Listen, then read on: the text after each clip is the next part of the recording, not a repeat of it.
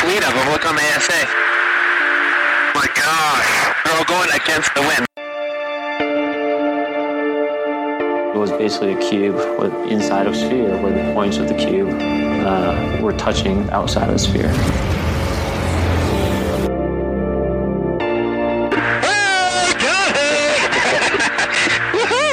Roger. There's troubleshooting machines out here. So this isn't anything that just is limited to the United States. It's a worldwide phenomenon.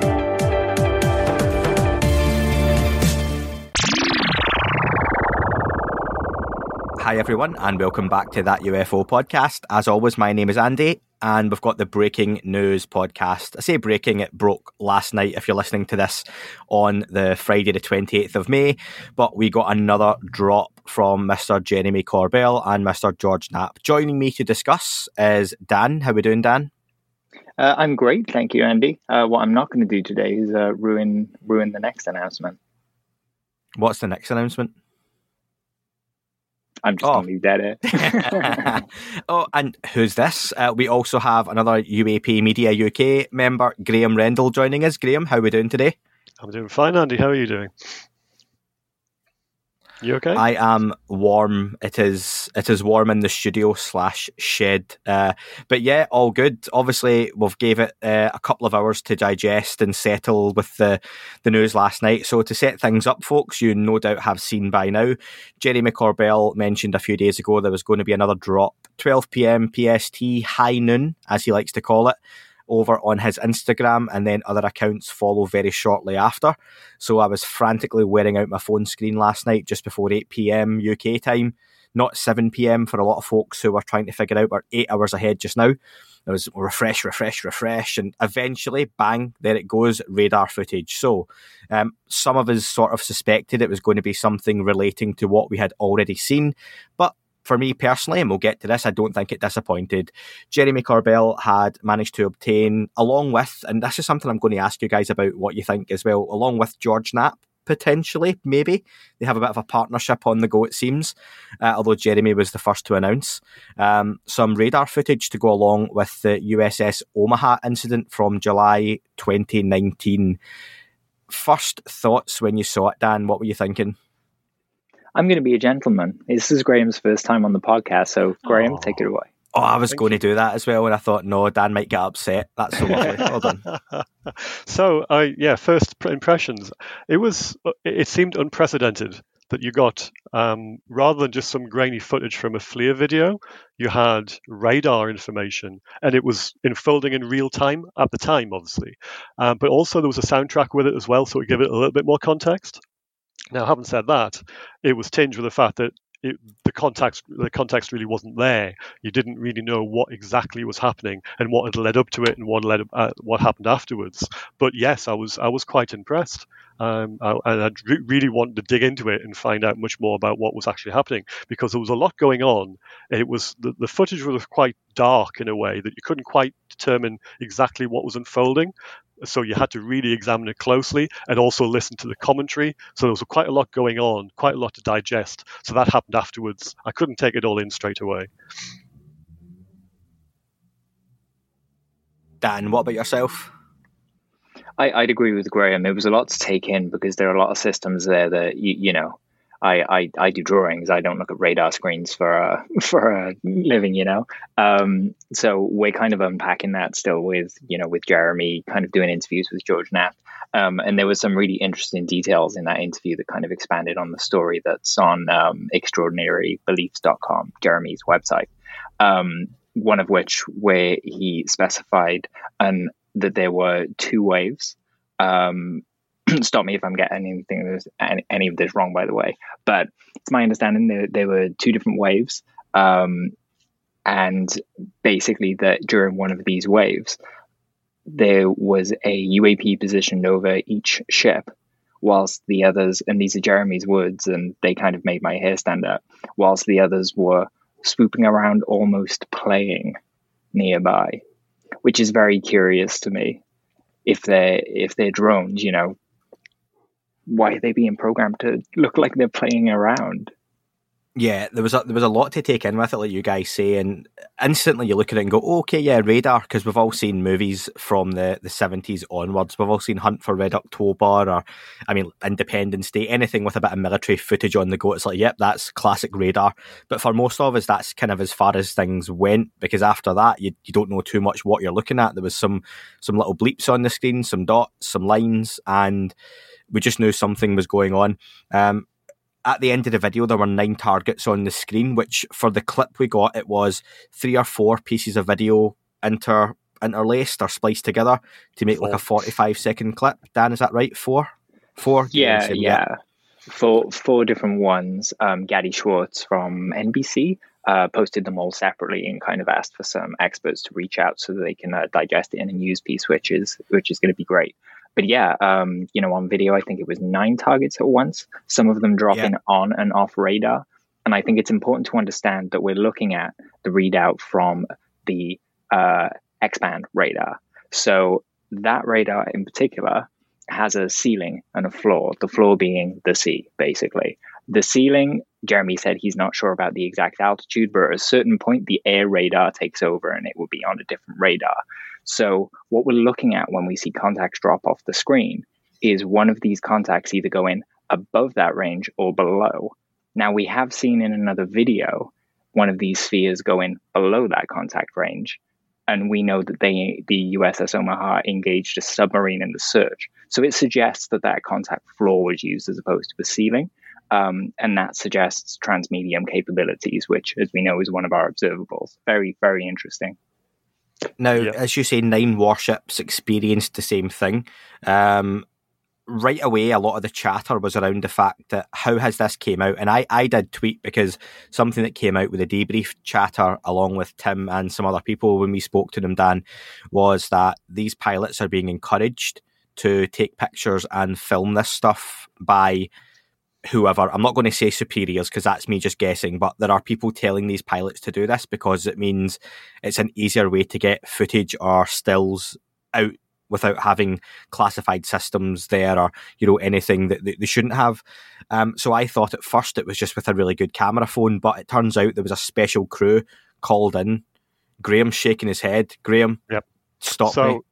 No, that you're definitely right. I can give you the details for them if you like. Or do you want to go on? Because it's basically they're called a Viper team. No, so please. Yeah, it's a visual information personnel team. So that's different from the Snoopy team, who basically operate outside the skin of the vessel, if you like, from outside, who take pictures from outside. Where these people do it inside, and all they're looking for are unusual and sort of dangerous events which are unfolding from inside the ship, and they use that information for future reference for even like court cases or anything like that. But this is a particular kind of event that they would be employed to do. So they're taking footage inside the vessel of the screens so that they've got a record of what happens. Can I ask, Graeme, do you know, do all these vessels have Viper teams, or is it more that there seems to be this team that was put in position? There's your $64,000 question. Nobody really knows at the moment. That even the existence of a Snoopy team wasn't really that well known before they were sort of announced, if you like. So I certainly wasn't aware of them, and I wasn't aware of a Viper team. They obviously exist, but how widespread they're deployed and under what particular circumstances, that's another question, and I'm afraid I can't answer that. So, but they were there. They were certainly on the spot for this. Whether they turned up advanced because they knew something was going to go on, or whether they just happened to be, as you say, they're embarked upon on the ship, routinely. I don't know that answer to that question. Maybe something we should ask Sean or some other people. Yeah, absolutely. I'm curious because we know it was a multiple event. There's multiple waves. So the first one could have been experienced with no Viper team for all we know, Of course, that's what I was going to ask. That was one of the first things on Twitter was how were they there to film this? And that was a totally fair question by a lot of people. But you say, it's not a case of this happened in half an hour and it was gone. We don't know. Were they close enough that someone could make their way out to the vessel? Were they called out? Were they already on the vessel? It lends credence to conspiracy theories that they're attracting these things deliberately or knowingly, so they're there waiting for it. But yeah, Graeme, on you go. Yeah, it's just an Omaha's a very small ship. You have to remember it's about the size of a corvette. It's a lot small. It's smaller than a destroyer and a frigate. There's only maximum probably about 75 crew on board, 35 of which are interchangeable mission specialists, depending on what type of role that kind of vessel actually does, because it can perform a few functions. And there's only about 40 core crew on board one of these ships. So there's not many, and they're quite small. So having a team specially to record things like that might be a case of where they just specially deployed. I'd say I don't know, but it would lend, the idea that there's so few people on board one of these vessels, and you would have maybe one or two people like engage in just doing that. That would suggest that they might be specially deployed for this kind of event or this kind of mission. But they also could be just multitasked. They might do something else on board the ship and might do this when they're needed. So there's various questions regarding that. If anyone was wondering why Graeme was on the podcast along with myself and Dan, that sort of expertise and detail is exactly why he's came on to drop that kind of stuff in there for you. So that's really good to know. Like you say, I imagine, or this is probably not true, so don't go away and quote this, folks, but there's like one of these devices to film and break glass in case of emergency, and this team get told, okay, yep, some UFO stuff going on in the radar, and they smash the glass, bang, and they're allowed to film it. So maybe there's something similar on board, like you say, where it's a multi-skilled, multitask team, and it's a case of, okay, in this situation we're going to allow you to do this other job. So, but yeah, that's something we'll try and reach out and find out as well, and see if any more information comes out on that. Have we brought the conversation to assigned and unassigned responsibilities and the Pentagon statements? Potentially. I did have that in my emails actually, but it seems to have been deleted, so I don't have that information to hand. Dig. So yeah, one thing that jumped out for me straight away was the 138 knots, and I went straight to the Google machine, and Google told me that it was around 158 miles per hour, which was kilometers per hour, 180. Is that right? Someone tell me right or wrong. I can't remember for anyone who deals in kilometers per hour. More like 220 or something like that, I think. Cool. Thank you. Yeah, so again, speed-wise, it seems pretty fast, but fair point. People commented, because I Googled also, how fast does the world's fastest drone go? And that goes around 178, 179 miles per hour. So I think that's where I've got that number from.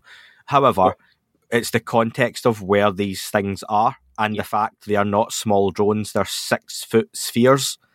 Say that when you're drunk. Self-illuminated too.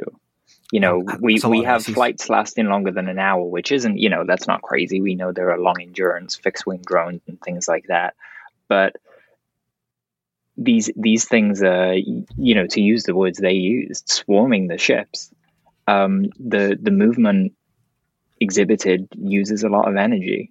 These big speed bursts and kind of sticking around the ship as it's moving along, which would be moving along. Would it be fair to say, Graeme, it's moving along a good clip anyway?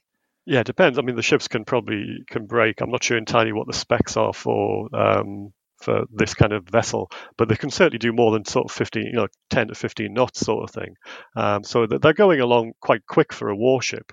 They probably can go faster. I mean, I can look it up, but I haven't actually got the figures to hand. But certainly in terms of how quick they're going, that's not the problem. You're talking about drones and swarms. The Chinese do actually have a mothership drone. I've written about this for the debrief. They have a mothership which can release in tests they've certainly released half a dozen drones from one, and they're quite small, but you don't need much to actually sort of overwhelm a group of ships in terms of fire control radars and all the associated defense mechanisms, and also you can have various things built into these drones if that's what they are. So you can have electronic countermeasures, which are jamming or spoofing kind of equipment. Some of them apparently can carry small missiles or bombs, and they could also potentially, I suppose, relay targeted information to missiles or cruise missiles coming in over the horizon, fired from somewhere else, because that's another possibility which has been mooted by various people and analysts. So there's a whole range of things going on if they're a foreign adversary. Now, obviously, we're not sure that's the case, and that's the debate, isn't it? And is it not quite unlikely, though, Graeme, that this is a foreign adversary flexing their muscle in this way, because to have a technology that's, we're not saying obviously it's alien and anything like that, but to have this technology that's clearly superior to a lot of what we're aware of, performing in the way it is, just, but let's say it's Chinese, buzzing about, US warships and illuminating and hovering over them and then swooping about, it just seems to be that's not something you would do, because it's almost flexing your muscles in a very, very obvious way. Is that not? It's certainly true, yes. I mean, the last thing you would do in times of peace would be to openly demonstrate what you have in that manner. So I'm not suggesting that's what they are. I'm just offering it as a kind of, an option, but a maybe unrealistic option. The fact that, they've been seen going into the water, transmedium travel, is not something that you normally associate with drones. They may have some capability. I mean, obviously, ballistic missiles can be fired from a submarine from about 40 foot down. They go through the water. The rocket motor ignites, they go through the air and go into like low Earth orbit before they come back down. So you can do it, but not to the point of where they're going to hover over ships, they're going to move around, they're going to go at quite slow speeds. These kind of, and then go into the water and possibly re-emerge. Now these kind of capabilities are beyond what we would normally associate with drones, even the cutting edge stuff that people have read about, but you just wonder, if that's the case, if it's like the Chinese or the Russians do have this kind of equipment, then NATO and the US Navy might as well pack up and go home, basically, because I don't even know if they've got the kind of defenses to be able to, sort of defend their ships against those kind of that kind of equipment. If you can do that kind of thing, then you wouldn't need many more to overwhelm a small group of ships in terms of their defenses and their capabilities. I would have thought they're probably quite worried. If that's what they think they are, they must be scrabbling to try and maybe come up with some kind of countermeasures if they haven't done so already. But then the question is, if they're not those, and that's, as you say, that's probably quite unlikely, bear in mind what they're showing, what they're demonstrating. So what are they? And that's the big question, isn't it? Speaking of defenses, it's worth noting that in his interview with George Knapp, Jeremy Corbell said that not during this incident, but during other incidents during these waves, anti-drone countermeasures were deployed and used, and they were found ineffective. So you can imagine what kind of money and technology goes behind the anti-drone countermeasures on a ship like that. It's not, we're not talking the local police in Gatwick Airport all over again. We're talking, if those things were drones, they probably would have been knocked out of the sky by those those measures. You're talking Wayne Enterprise technology there, aren't you? That's off the books kind of stuff that is no doubt quite impressive to hear about what it might be able to do. But yeah, like you say, pretty interesting. Not a new incident, but we got more detail, and for what might be the first time, the electro-optical data or the radar data, or as some people, again like myself, who are proper layman to this, like the sensor data, as they tend to label it. Sensor data is correct. Jeremy did correct himself on Twitter. The electro-optical data is to do with capturing light, whereas what we saw was sensor data. I knew he was wrong. No, I didn't. But yeah, I tend to label this always as like sensors, because for me, that's the military tech, okay? And for most people, I think that's more than enough anyway at that level. So we've got the extra, but it's never enough for a lot of people. So I think when we get these initial photographs, if say for tomorrow we got the black triangle coming out of the water, then okay, where's the video? And then if we got the video, okay, where's the data? And here we are finally getting an incident that started off as pictures, which, Dan, you put the GIF together. We then got a video, and now we've got radar that goes along with it, and it's still not enough for people. But I understand it's not the smoking gun people always want that we're not going to get, like I've said before. But for me, I was really happy with it. One other question that comes up is, okay, so this is another piece of footage dropped by Jeremy Corbell and George Knapp. Why them? Dan, the first thing I saw on Twitter was a lot of people questioning how they are getting a hold of all this stuff. And I say they, I mentioned this right at the start. They're clearly working together in some respect. That sounds really nefarious and sinister, doesn't it? They're working together, but they do have a collaboration, because one posts George Knapp will follow up a few minutes later to say, yep, and Mystery Wire will have more details too. So they seem to be working together to drop the piece of footage, then drop an interview, then there'll be a follow-up from George Knapp. What do you kind of see going on there? I see a relationship that started from needing George's expertise and years of experience to verify what is, outstanding footage from these events. I'm glad we've got George involved because he's been in this community for a long time. And he probably has a better, BS radar than most. He also is in a position where he's heard things and he can put puzzle pieces together. And through the people he's met, he can ask about, what does that video show? Is this anomalous? Should we be putting this out? And through that, I think they've just gained more and more traction and become the go-to guys for whoever wants these things out. Worth remembering as well that Jeremy said that a lot of this data he actually had, last year and sooner than that as well. And he's just been verifying since then. So you got to wonder if Jeremy is less releasing it to the public and more firing shots about across the Pentagon's bow to kind of do this transparently. Yeah, I would ask people to go and watch that interview with Jeremy and George Knapp afterwards. There's a lot more context and data in there as well. But Graeme, I'll come to you because, like Dan says, Jeremy Corbell does seem to have less of a poker face maybe than some. He seems quite open about the fact in these interviews that I have more data than this, and this is only some of what we have. And like you say, it's almost they're not talking to us when they say that necessarily, that they're talking to someone else, the way it seems to come across. What are your kind of thoughts on the Corbell-Knapp relationship and what's coming out? Yeah, I think they do work closely together. They're obviously working in tandem and they're coordinating their efforts to a certain degree.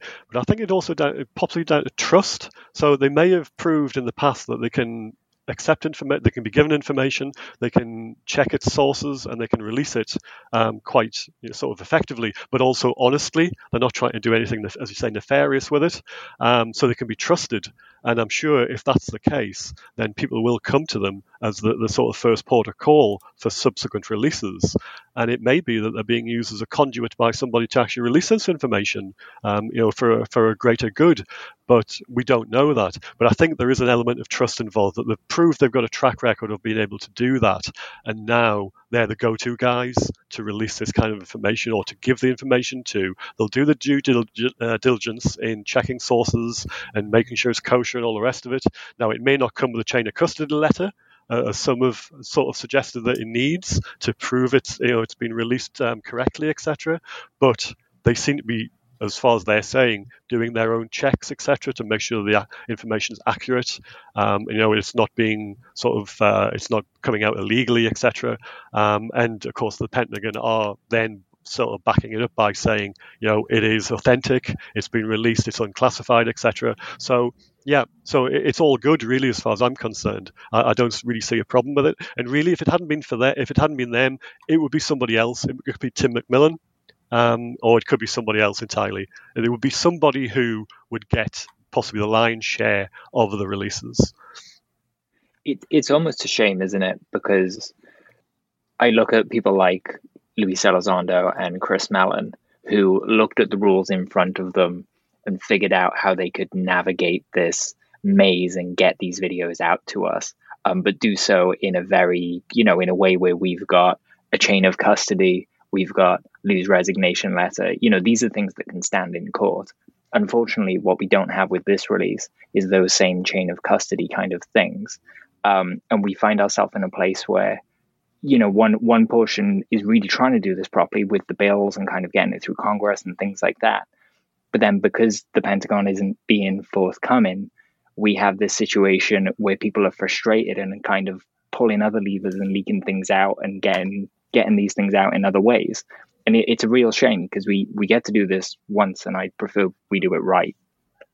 So is that counterproductive then, Dan? Do you think what Jeremy Corbell and George Knapp are doing is necessarily the right thing? Yeah, we're getting footage, but is it long-term hindering the process?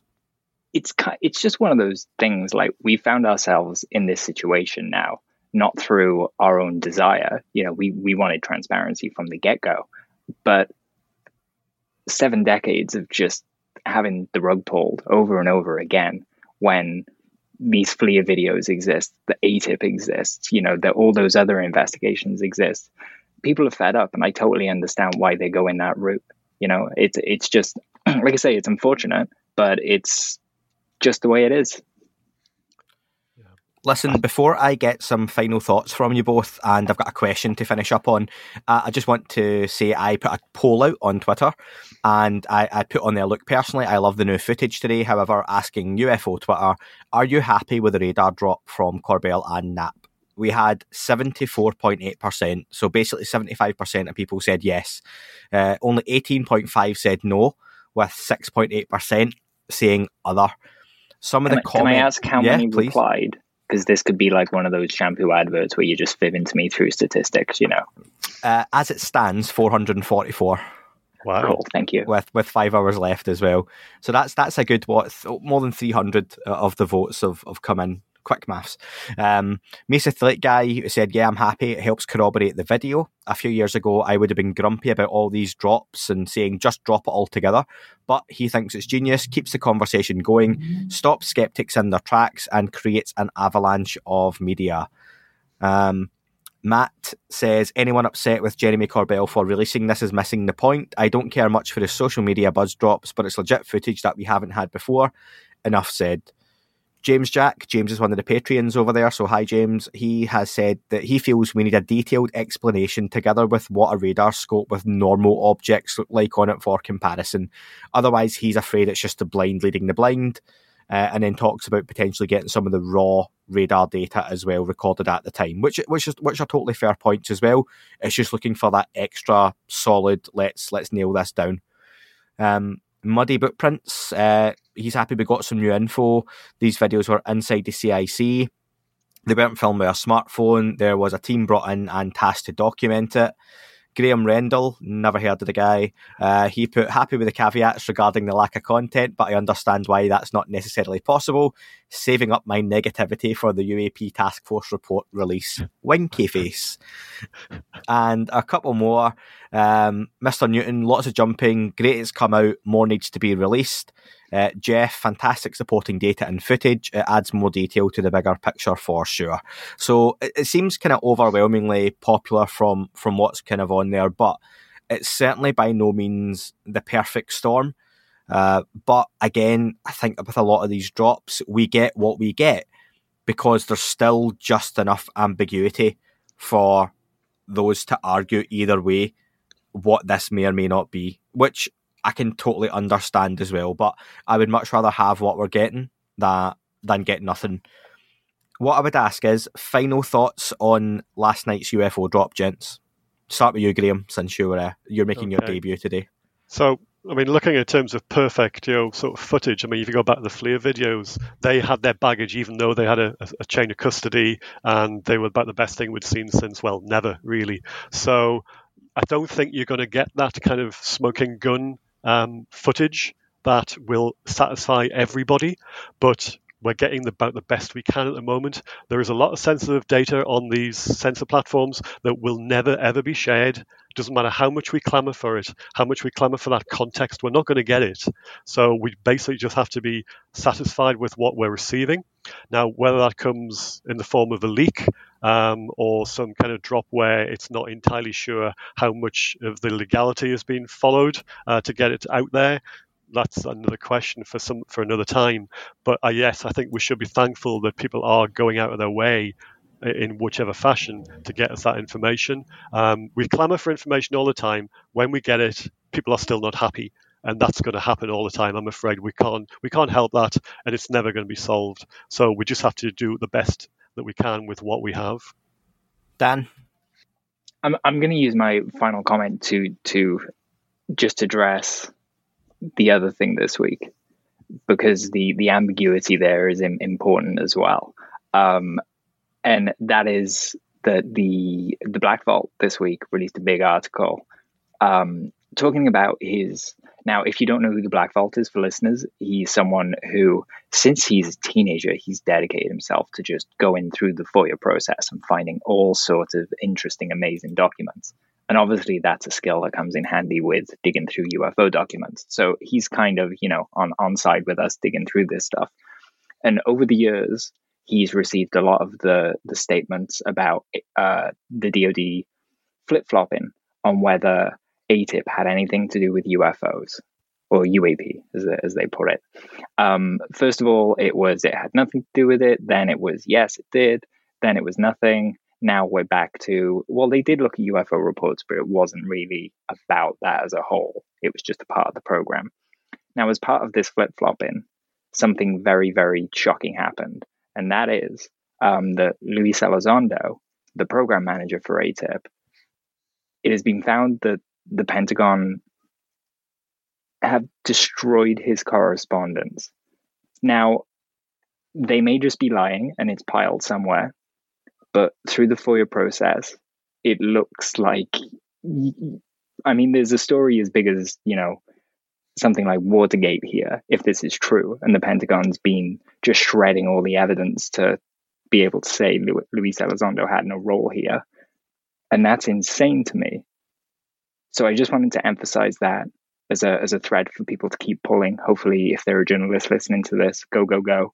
And maybe just get your guys' thoughts on it before we finish up.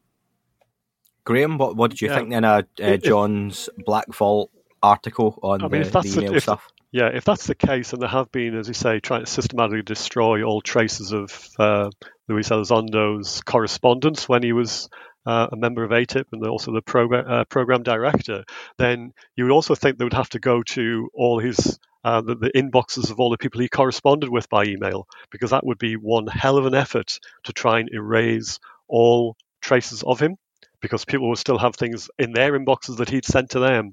So if that's the case, then that, as Dan says, that is nothing short of a scandal. I can't say what scale it's on, but it is something truly amazing that they have gone, or they are going to such lengths, if true, to try and erase his role, so they can then turn around and say, well, he had no assigned responsibilities, because he clearly says he does, and he may have evidence to prove that from what is being said at the moment. So in terms of his relationship with Daniel Sheehan, the lawyer, so we'll see what comes out with that. But there's definitely interesting times ahead, and it's one of these cases of that. If somebody's trying to control a narrative in an organization, then they basically deny things to start with, and then they'll obfuscate, and then they'll shoot the messenger at the end if nothing else works. So it looks like that's what we're seeing from the Pentagon. I could be wrong, but that's what it looks like from where I'm sitting.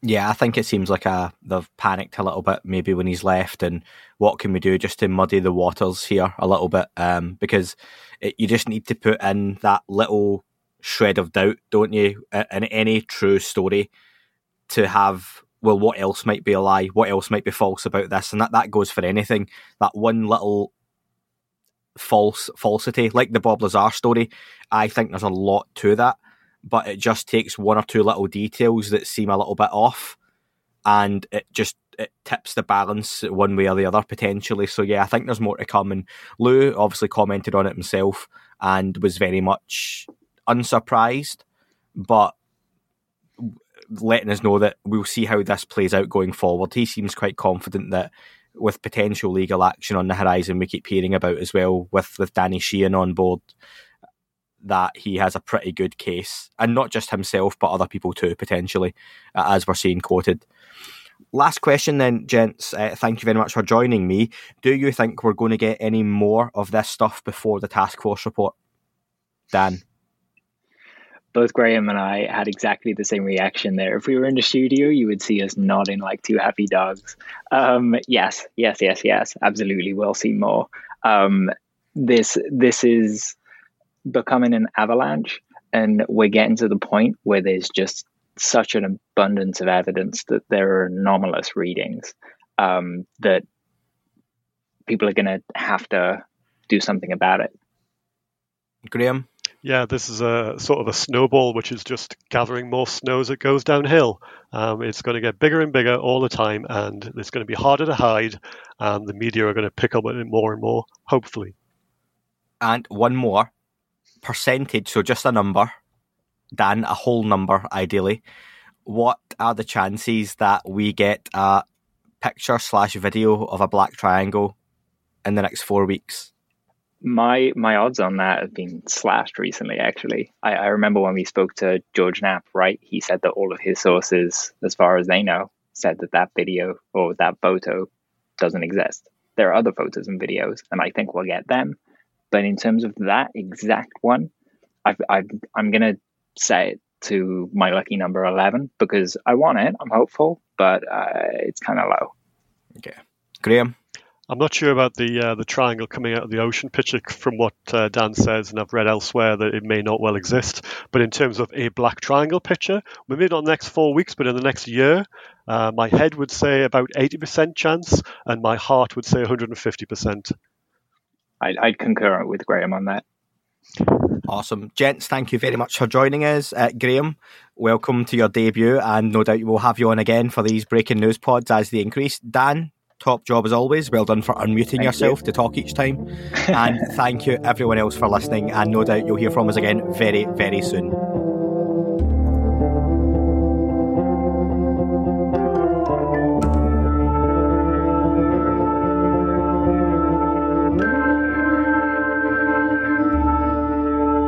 It wasn't a tic-tac and not quite a saucer, more like a hubcap designed by Chaucer, a little Baroque and quite steampunk, like Alice was playing bass for the Parliament of Folk. The little fucker hovered right outside of my window, and when I shoved out the screen, he made it an issue. I don't think he expected me to see his ass, but I'd had some champagne and smoked a little grass.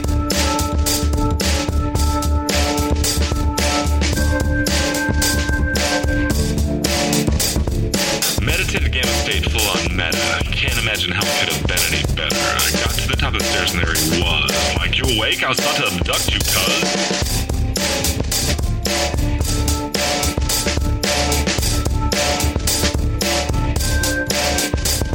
I jumped back and nearly kissed myself, and I climbed out the window after the elf, and I woke up in my bed and there was something on my head and everything was weird and everything was red. And I called out to my boys. They thought this was noise. They thought it was a dream. They thought it was my toys. They thought it was my problems, and they think I should seek therapy, and I don't know what to do because it doesn't really scare me.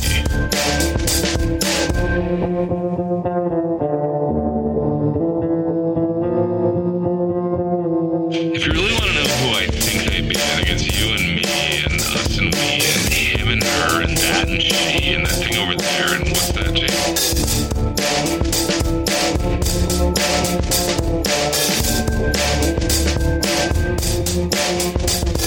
If we're being serious, open your mind, consider your heart, consider time, consider your space, consider your lies, consider your life.